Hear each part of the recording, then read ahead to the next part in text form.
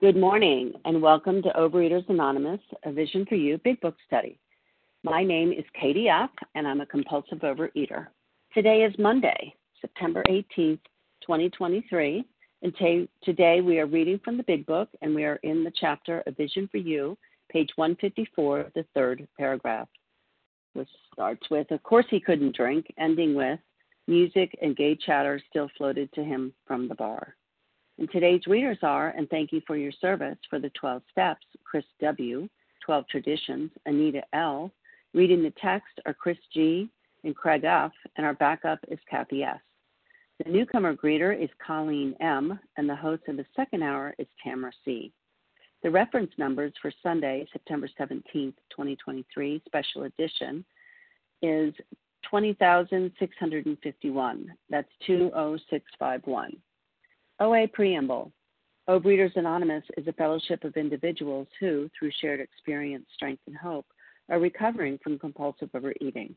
We welcome everyone who wants to stop eating compulsively. There are no dues or fees for members. We are self-supporting through our own contributions, neither soliciting nor accepting outside donations. OA is not affiliated with any public or private organization, political movement, ideology, or religious doctrine. We take no position on outside issues. Our primary purpose is to abstain from compulsive eating and compulsive food behaviors and to carry the message of recovery through the 12 steps of OA to those who still suffer. Our sole purpose. OA's fifth tradition states each group has but one primary purpose, to carry its message to the compulsive overeater who still suffers. At A Vision for You Big Book Study, our message is that people who suffer from compulsive overeating can recover through abstinence and the practice of the 12 steps and 12 traditions of Overeaters Anonymous. I will now ask Chris W. to read the 12 steps. Hi, this is Chris W., Chris with a K, Nashville, Tennessee, recovered compulsive overeater. And here's the steps. 1.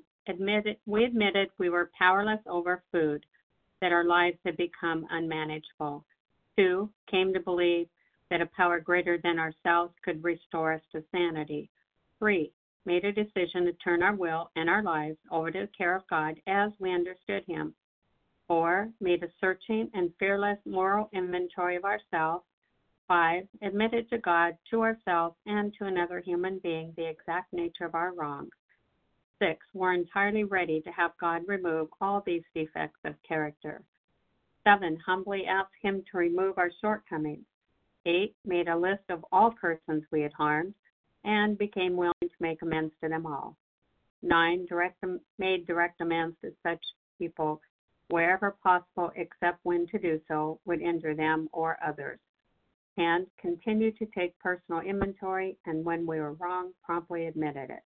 11, sought through prayer and meditation to improve our conscious contact with God as we understood Him, praying only for knowledge of His will for us and the power to carry that out. And 12, having had a spiritual awakening as a result of these steps, we tried to carry this message to compulsive overeaters and to practice these principles in all our affairs. Thank you for letting me serve. Thank you so much, Chris. Okay, I will now ask Anita L. to read the 12 traditions. Good morning, everybody. This is Anita L. from outside of Philadelphia, the 12 traditions. 1, our common welfare should come first. Personal recovery depends upon OA unity. 2, for our group purpose, there is but one ultimate authority, a loving God, as He may express Himself in our group conscience. Our leaders are but trusted servants. They do not govern. 3, the only requirement for OA membership is a desire to stop eating compulsively. 4, each group should be autonomous, except in matters affecting other groups or OA as a whole. 5, each group has but one primary purpose, to carry its message to the compulsive overeater who still suffers. 6, an OA group ought never endorse, finance, or lend the OA name to any related facility or outside enterprise, lest problems of money, property, and prestige divert us from our primary purpose. 7. Every OA group ought to be fully self-supporting, declining outside contributions. 8. Overeaters Anonymous should remain forever non-professional, but our service centers may employ special workers. 9. OA as such ought never be organized, but we may create service boards or committees directly responsible to those they serve. 10. Overeaters Anonymous has no opinion on outside issues. Hence, the OA name ought never be drawn into public controversy. 11. Our public relations policy is based on attraction rather than promotion. We need always maintain personal anonymity at the level of press, radio, films, television, and other public media of communication. 12. Anonymity is the spiritual foundation of all these traditions, ever reminding us to place principles before personalities. Thank you. Have a beautiful day, everyone, and I pass. Thank you, Anita L. How our meeting works.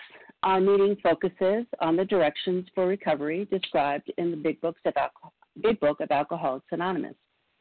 We read a paragraph or two from the literature, then stop and share on what was read. Anyone can share, but we ask that you keep your sharing to the topic and literature we are discussing, and that you keep your share to approximately 3 minutes. Singleness of purpose reminds us to identify as compulsive overeaters only. Our abstinence requirement for moderators is 1 year, and for readers is 6 months. There is no abstinence requirement for sharing on topic. This meeting does request that your sharing be directly linked to what was read. We are sharing what the directions in the Big Book mean to us. To share, press *1 to unmute. Once you are done sharing, let us know by saying pass, then press *1 to mute your phone. In order to have a quiet meeting, everyone's phone except the speaker's should be muted. Today, we resume our study of the Big Book on page 154, the 3rd paragraph. Of course he couldn't drink, through one paragraph ending with still floated from the bar. And I will ask Chris G. to begin reading. Thank you, Katie, and thank you, everybody, for being here today. So of course he couldn't drink, but why not sit hopefully at a table, a bottle of ginger ale before him? After all, had he not been sober 6 months now, perhaps he could handle, say, 3 drinks, no more. Fear gripped him. He was on thin ice. Again, it was the old insidious insanity, that first drink. With a shiver, he turned away and walked down the lobby to the church directory. Music and gay chatter still floated to him from the bar. Well, this is Chris G. from Tennessee. I didn't introduce myself. And this page 154 in A Vision for You is very visual. You can just almost see the whole thing and put myself in Bill's shoes. And so he's asked himself a couple of questions. You know, can he do this? Can he do that? Well, maybe this or maybe that. And so he's, you know, like not sure exactly. You just don't know. It could go either way. It could go either way, and that's what it's like. He's dealing with the reasoning, the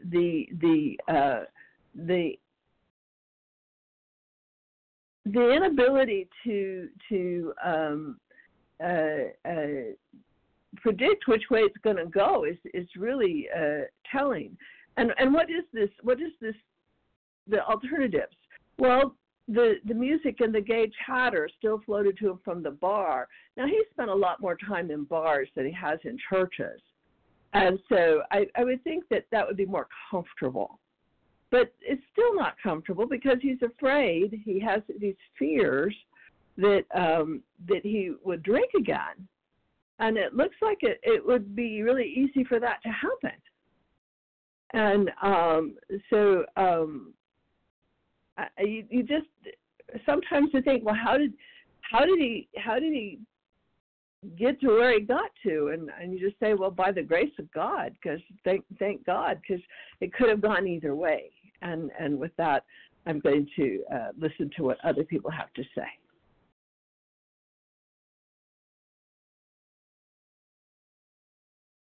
Thank you, Chris.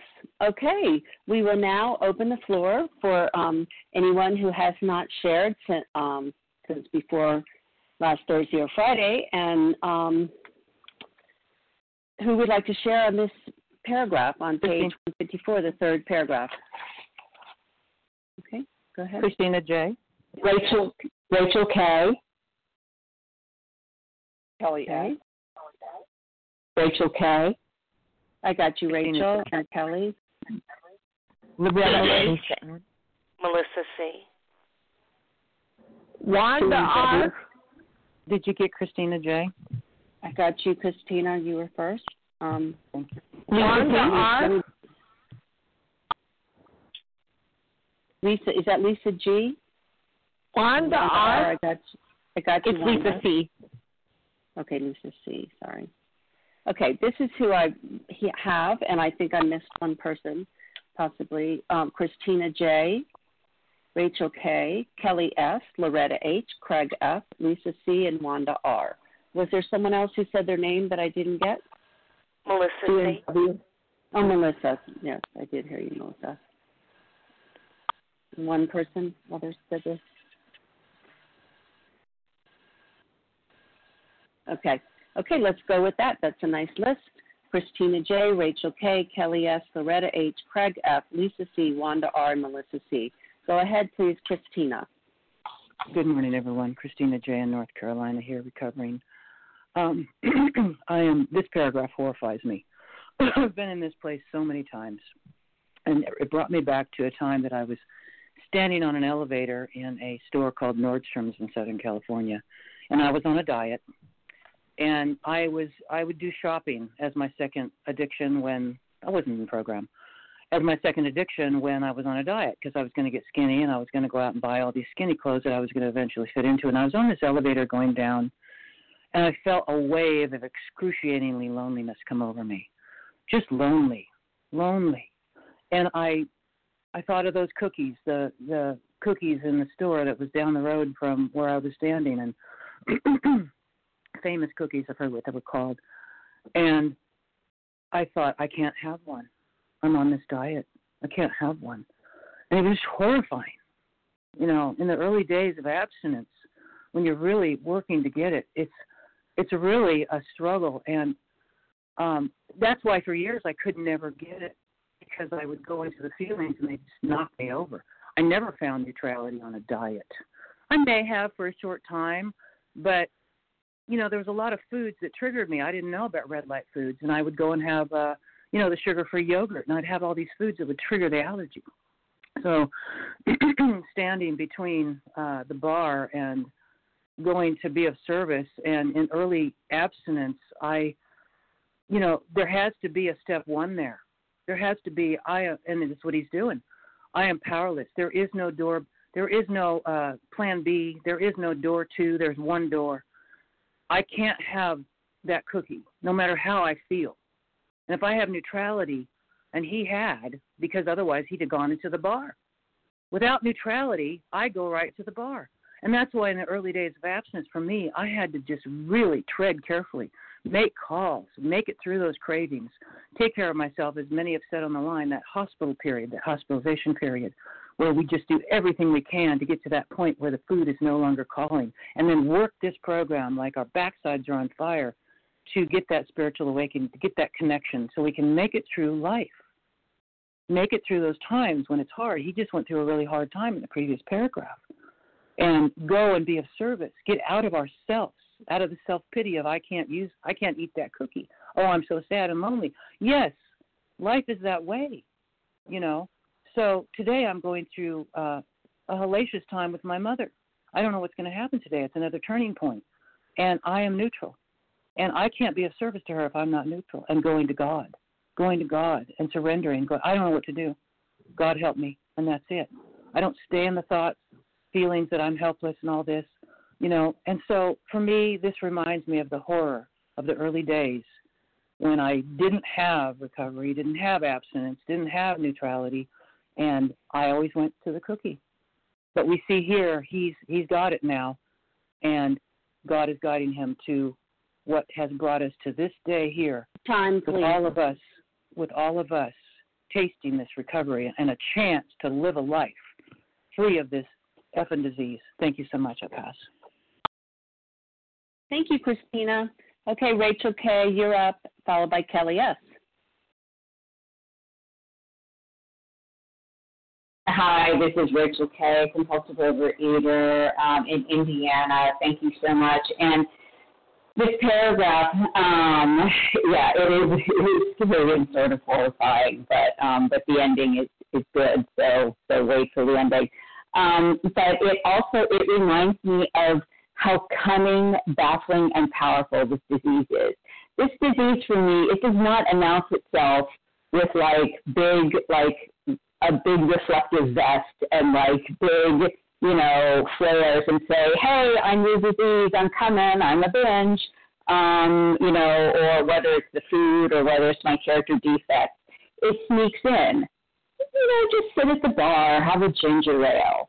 Or, oh, come on, 3 drinks, no more, you'll be fine. So look how sneaky this disease is. It's sneaky. Just sit and have a glass of ginger ale and meet some friends. When we know that, this is a wolf in sheep's clothing, that it's like, hey, I'm going to get you in the bar. Once he's in the bar, he's going to drink, and then he's going to, be pounding his head on the table. Powerful.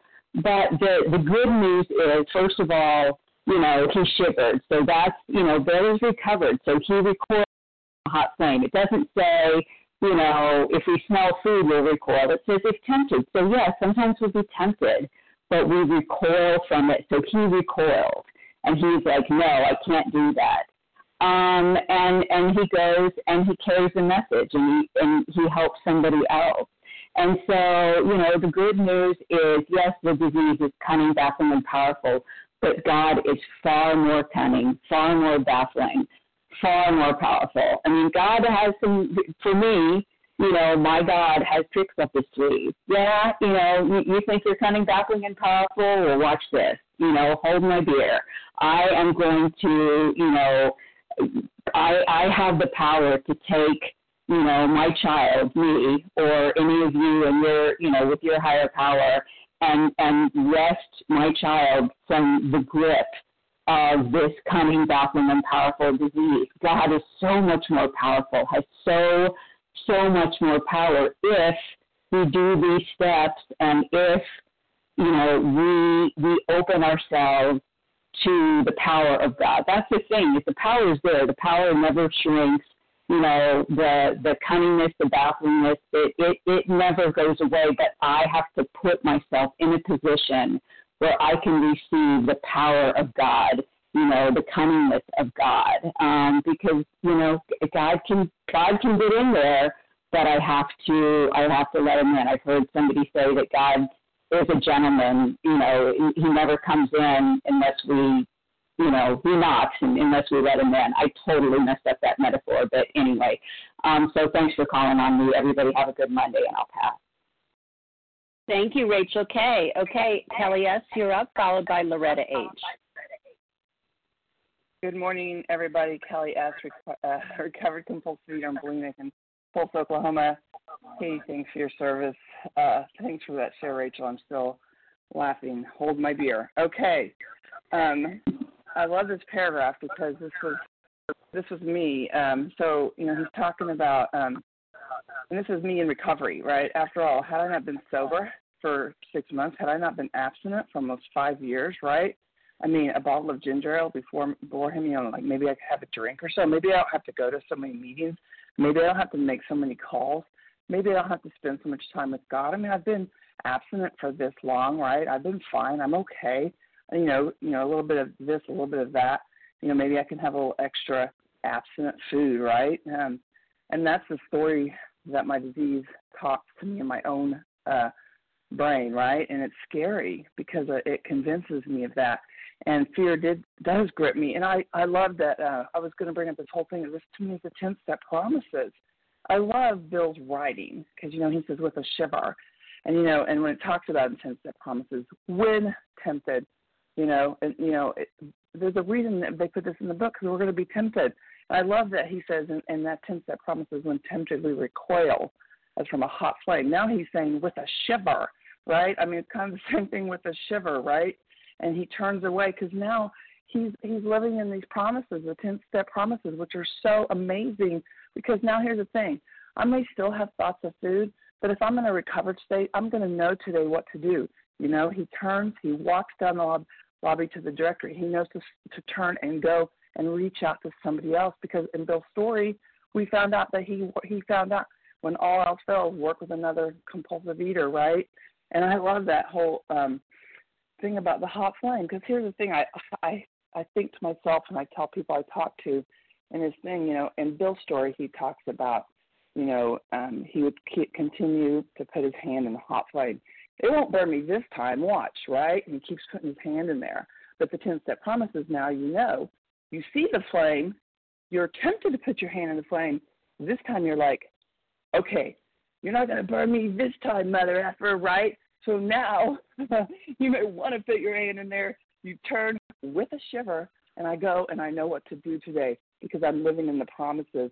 So I no longer have to listen to that insane thinking of, I've been absent this long. All we have is a daily reprieve, contingent on what? The maintenance of my spiritual condition. Every day is a new day that I have to connect with God, connect with my fellows, and I connect to God through you guys. And that's the thing I have to remember. It doesn't say more time in prayer and meditation. It doesn't say more calls, more meetings, intensive work with others. And with that, I pass. Thanks, Katie. Thank you, Kelly. Okay, Loretta H., you're up, followed by Craig F.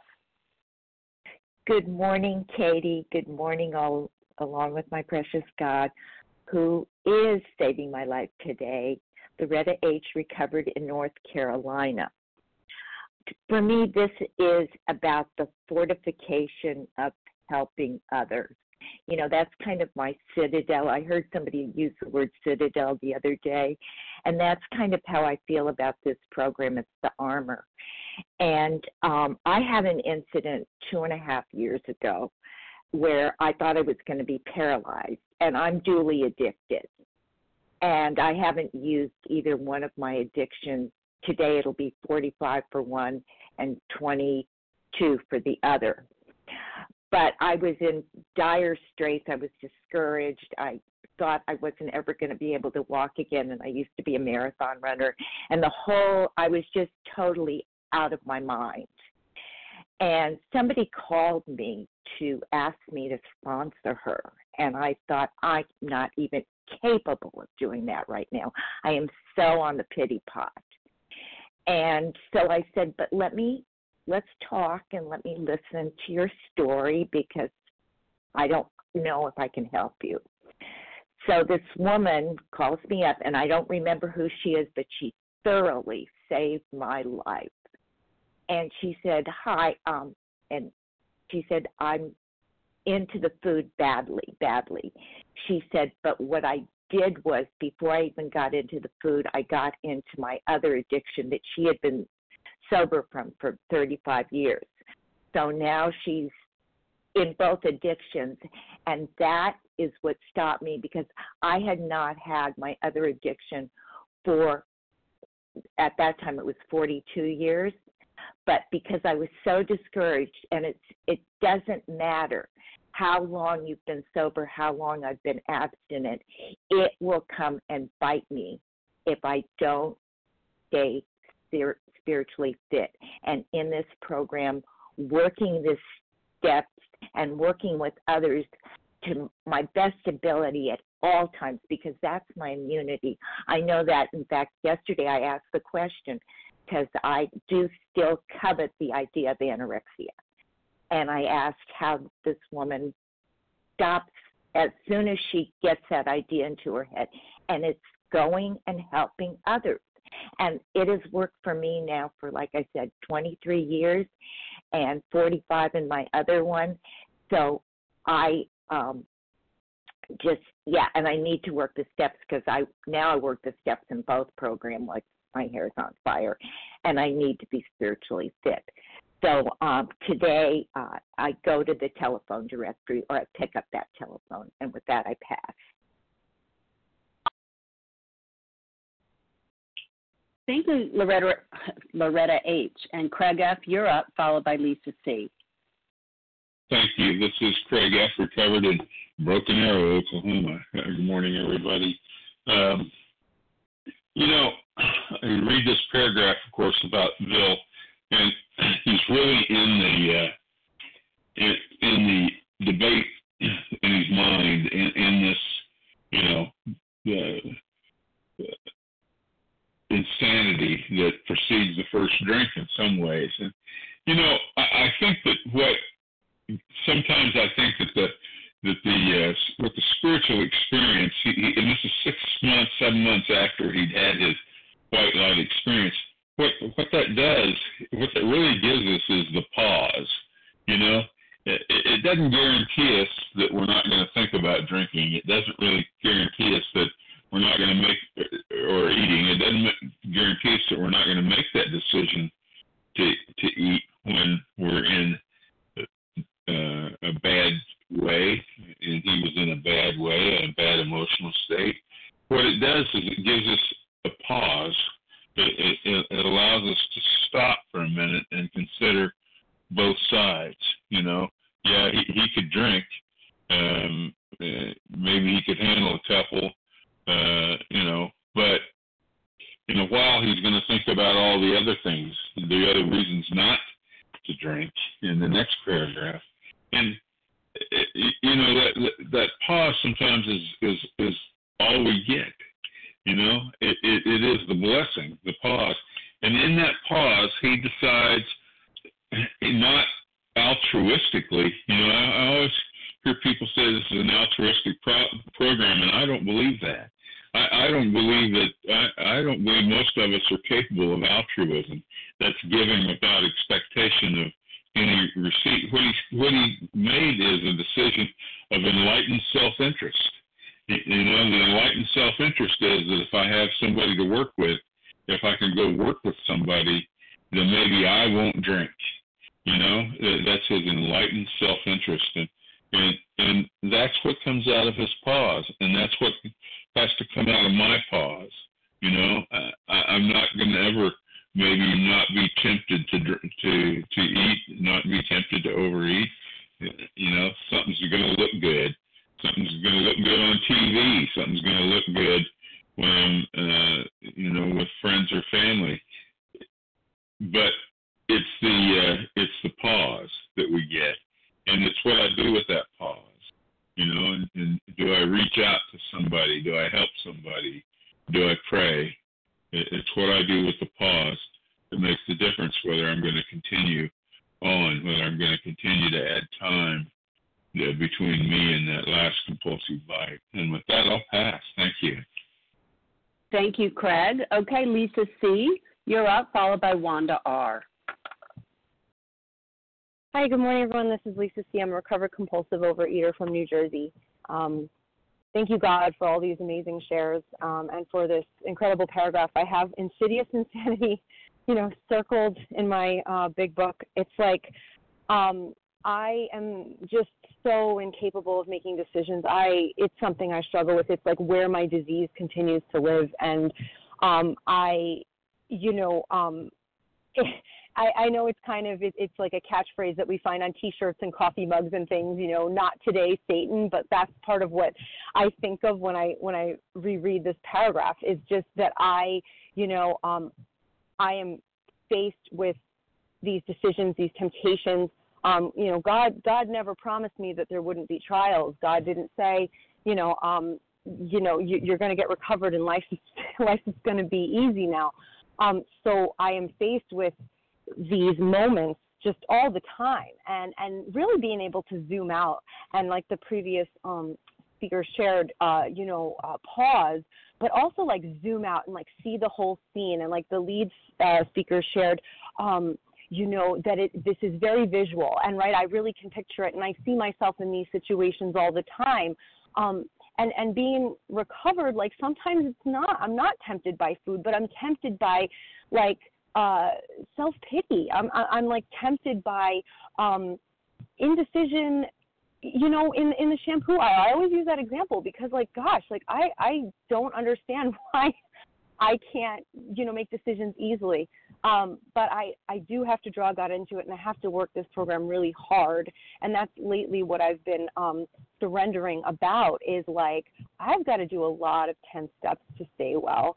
And I just, continuously the disease, my brain, Satan, whatever we want to call it, the insidious insanity tells me that, I'm okay. Oh, that's not a big deal.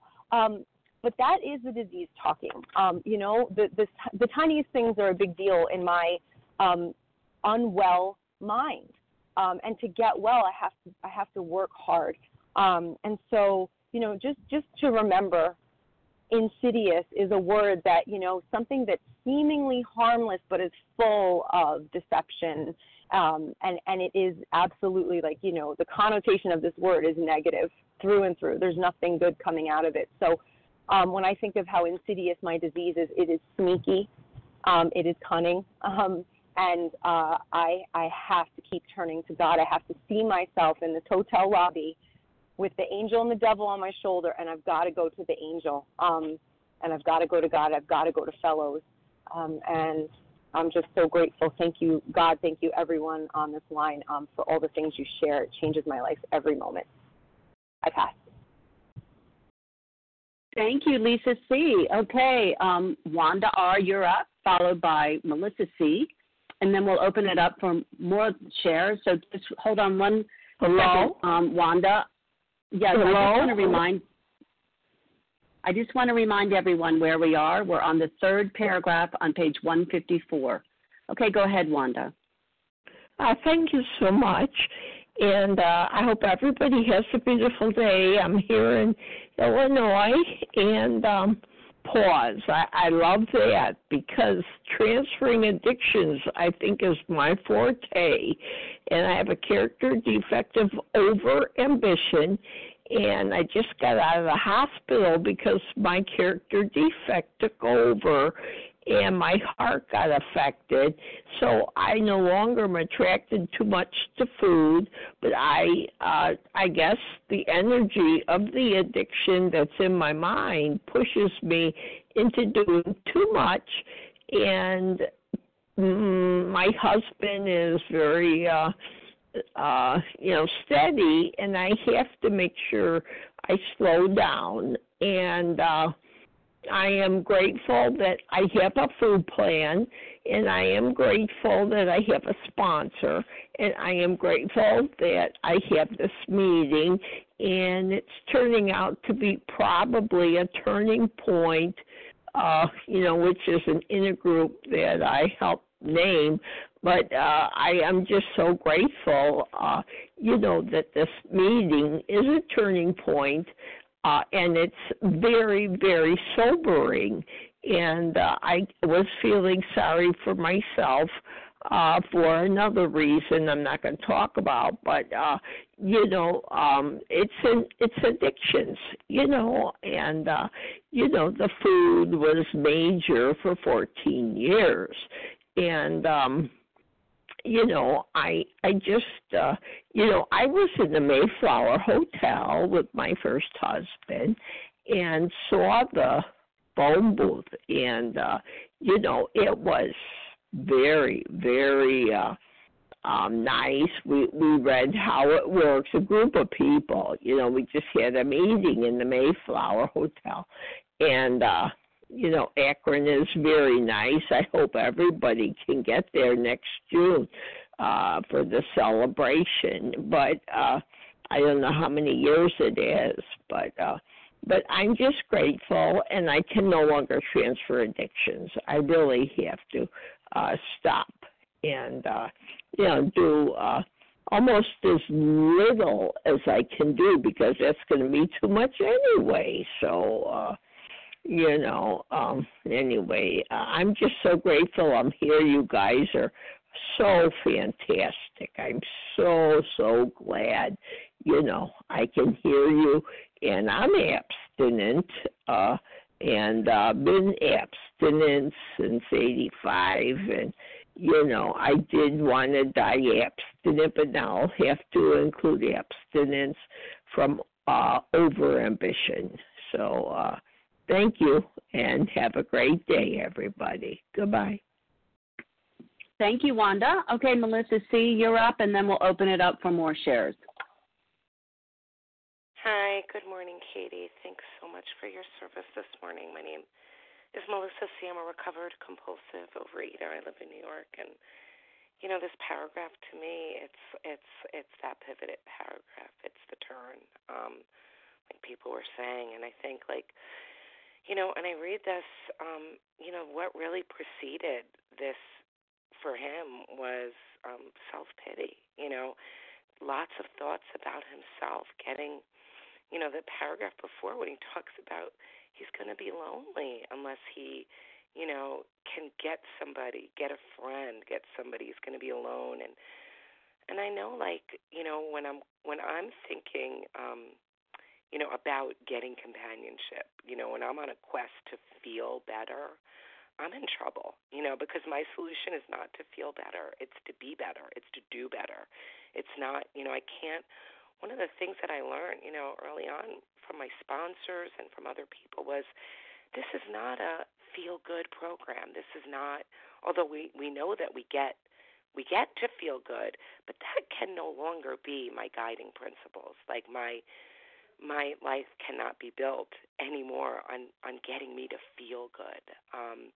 Because feeling good got me this way, It's about doing good. And I think, what I love here is that there is an internal change of heart that happened for Bill. And I have to say that it happened for me, that inside my heart there resides this pocket where, yes, I can be extraordinarily selfish and self-centered. I'm not saying that doesn't exist, but there's something else that exists in there because I've had a deep and effective spiritual experience. And what that means to me is that there is something in my heart that can easily get reignited to think about other people. And that is always what saves me. I have had experiences where of course I was tempted. I recall a time when I was, I suddenly had this, it felt like a pornographic fantasy about an ice cream sandwich. Like I could see it being undressed, wrapper coming off. And it scared the crap out of me. And I know for myself the solution is not to sit and think some more about myself and my problem that preceded it. And it certainly wasn't to put myself in an ice cream stand, just, drinking ice cold water while other people. It was to turn and get busy helping other people. And the beautiful thing is that that's the solution. It's a one-size-fits-all solution for all of my problems, whether it's loneliness, anger, or anything. And with that, I'll pass. Thanks. Perfect timing. Thank you. Okay, so now we will open up the floor for more people to share on the third paragraph on page 154. Who would like to share? Who hasn't shared in the last couple of days?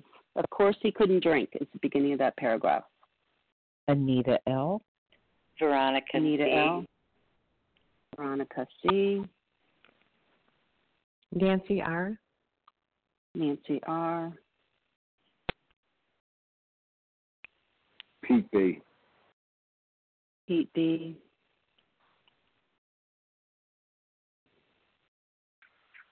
Okay. Susan L. Susan L. Okay, well, let's stop there. 1, 2, 3, 4, 5. That should be right. We might have time for one more if one more person wants to jump in. But let's just stop here with Anita L., Veronica C., Nancy R., Pete B., and Susan L. Go ahead, Anita L. Good morning, everybody. Anita L. from Philadelphia area. So this is one word that I don't think anybody mentioned so far, and that is control. And that came to my mind when he said, haven't I been sober for 6 months now? Or haven't I abstained for quite a while now? Perhaps I could handle, so here's my insanity, my crazy thinking. Well, maybe I could have an extra whatever of, like someone shared before, abstinent food. And then he said, 3 drinks. Well, maybe I could just have 2 bites, no more. Well, if I take that first bite, then I'm off to the races because I've activated my allergy. So I can't do that anymore. And thank God, neutrality is coming to be only because I'm practicing one day at a time, being with my higher power and being of service to others, doing whatever I'm doing. And another thing I wanted to say, of course he couldn't drink, so he knew that because he did have some sanity, some recovery. And here's this next word, but. And the therapist once told me the word but brings in the negative. Instead of saying but, say and. And is a positive. So why not test it? Why not go to a bakery? My husband went, we were with family this past weekend, and we had to bring a dessert. That's what I asked, can I bring a salad? Can I bring a vegetable? Or would you prefer a dessert? Because I knew the hostess would want us to bring a dessert. And, of course, she said that. So I said to my husband, you're going to have to go get it because there's no way I could go into a bakery and try and get something. And, I can't tempt myself. I'm still new in my recovery, just like what Bill was, 6 months. That's nothing, really. So I'm grateful that today I can see the sanity and feel the neutrality. And yesterday was not such a positive day. It started out to be a great day.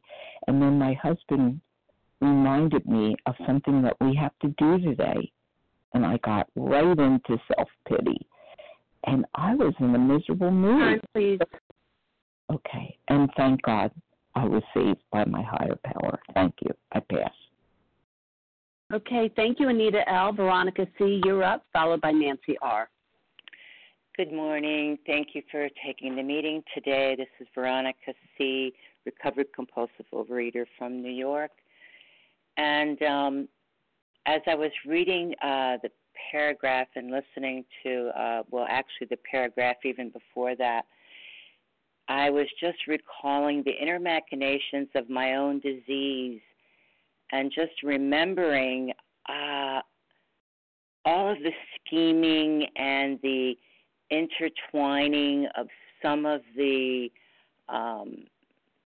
things that I would do just to try to calm or to try to find an answer to the uncomfortability that I might have been feeling when it came to being lonely, or if I was excessively agitated about something, or whatever it was that I wasn't really identifying as a feeling, but I was just trying to act on to solve it.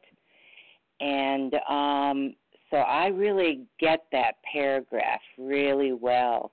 I understand it. I mean, it's like in my DNA, I feel.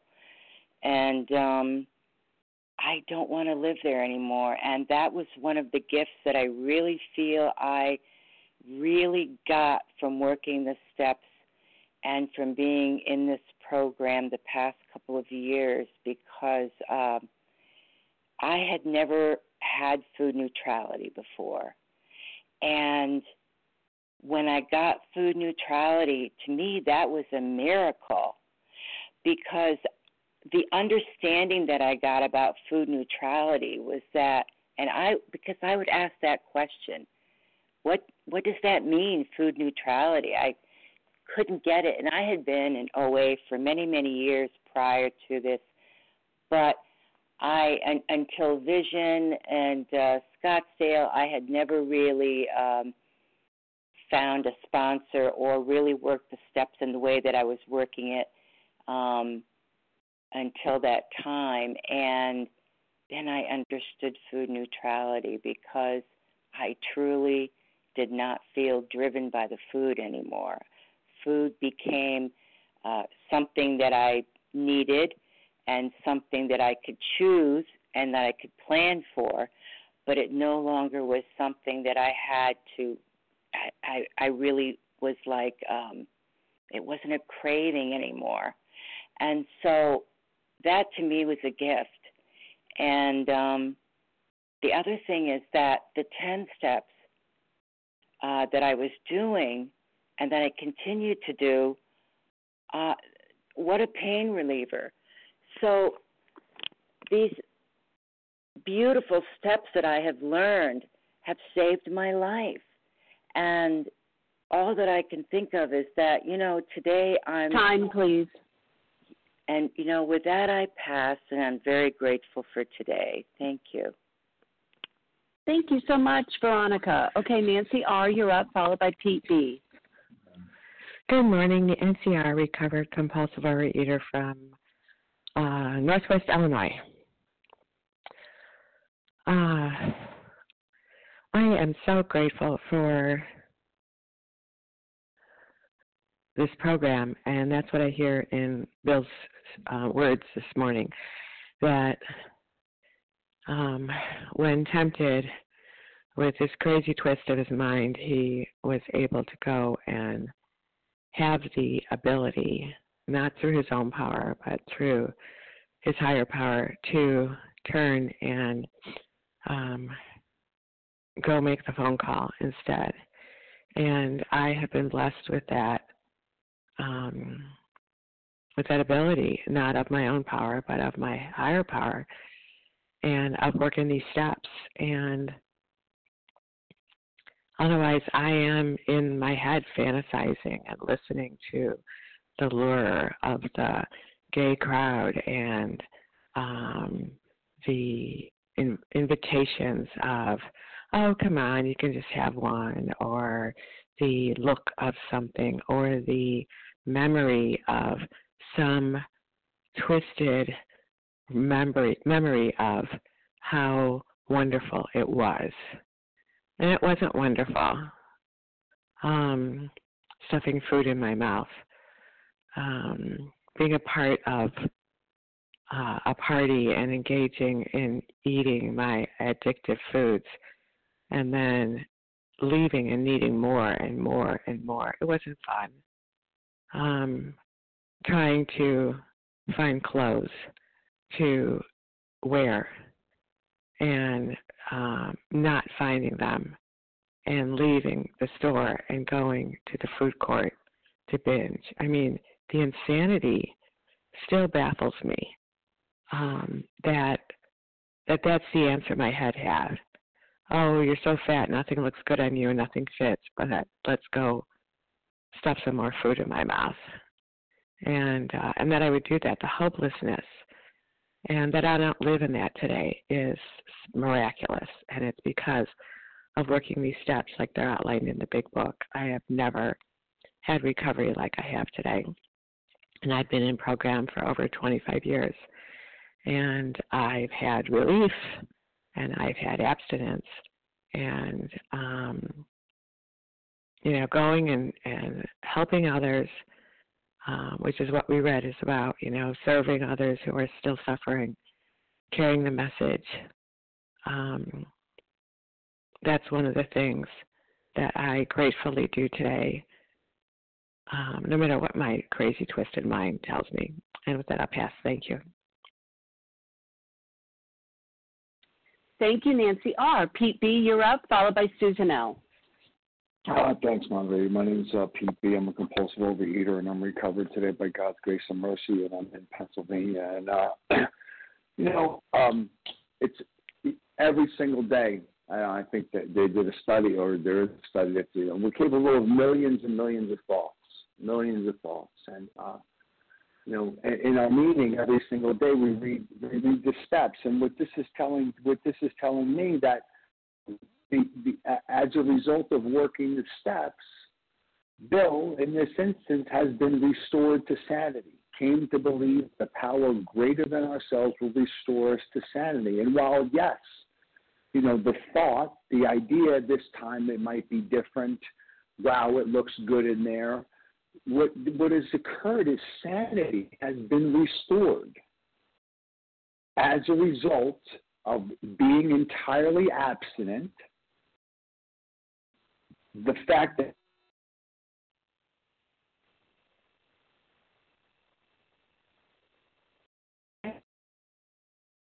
Pete, we can't hear you.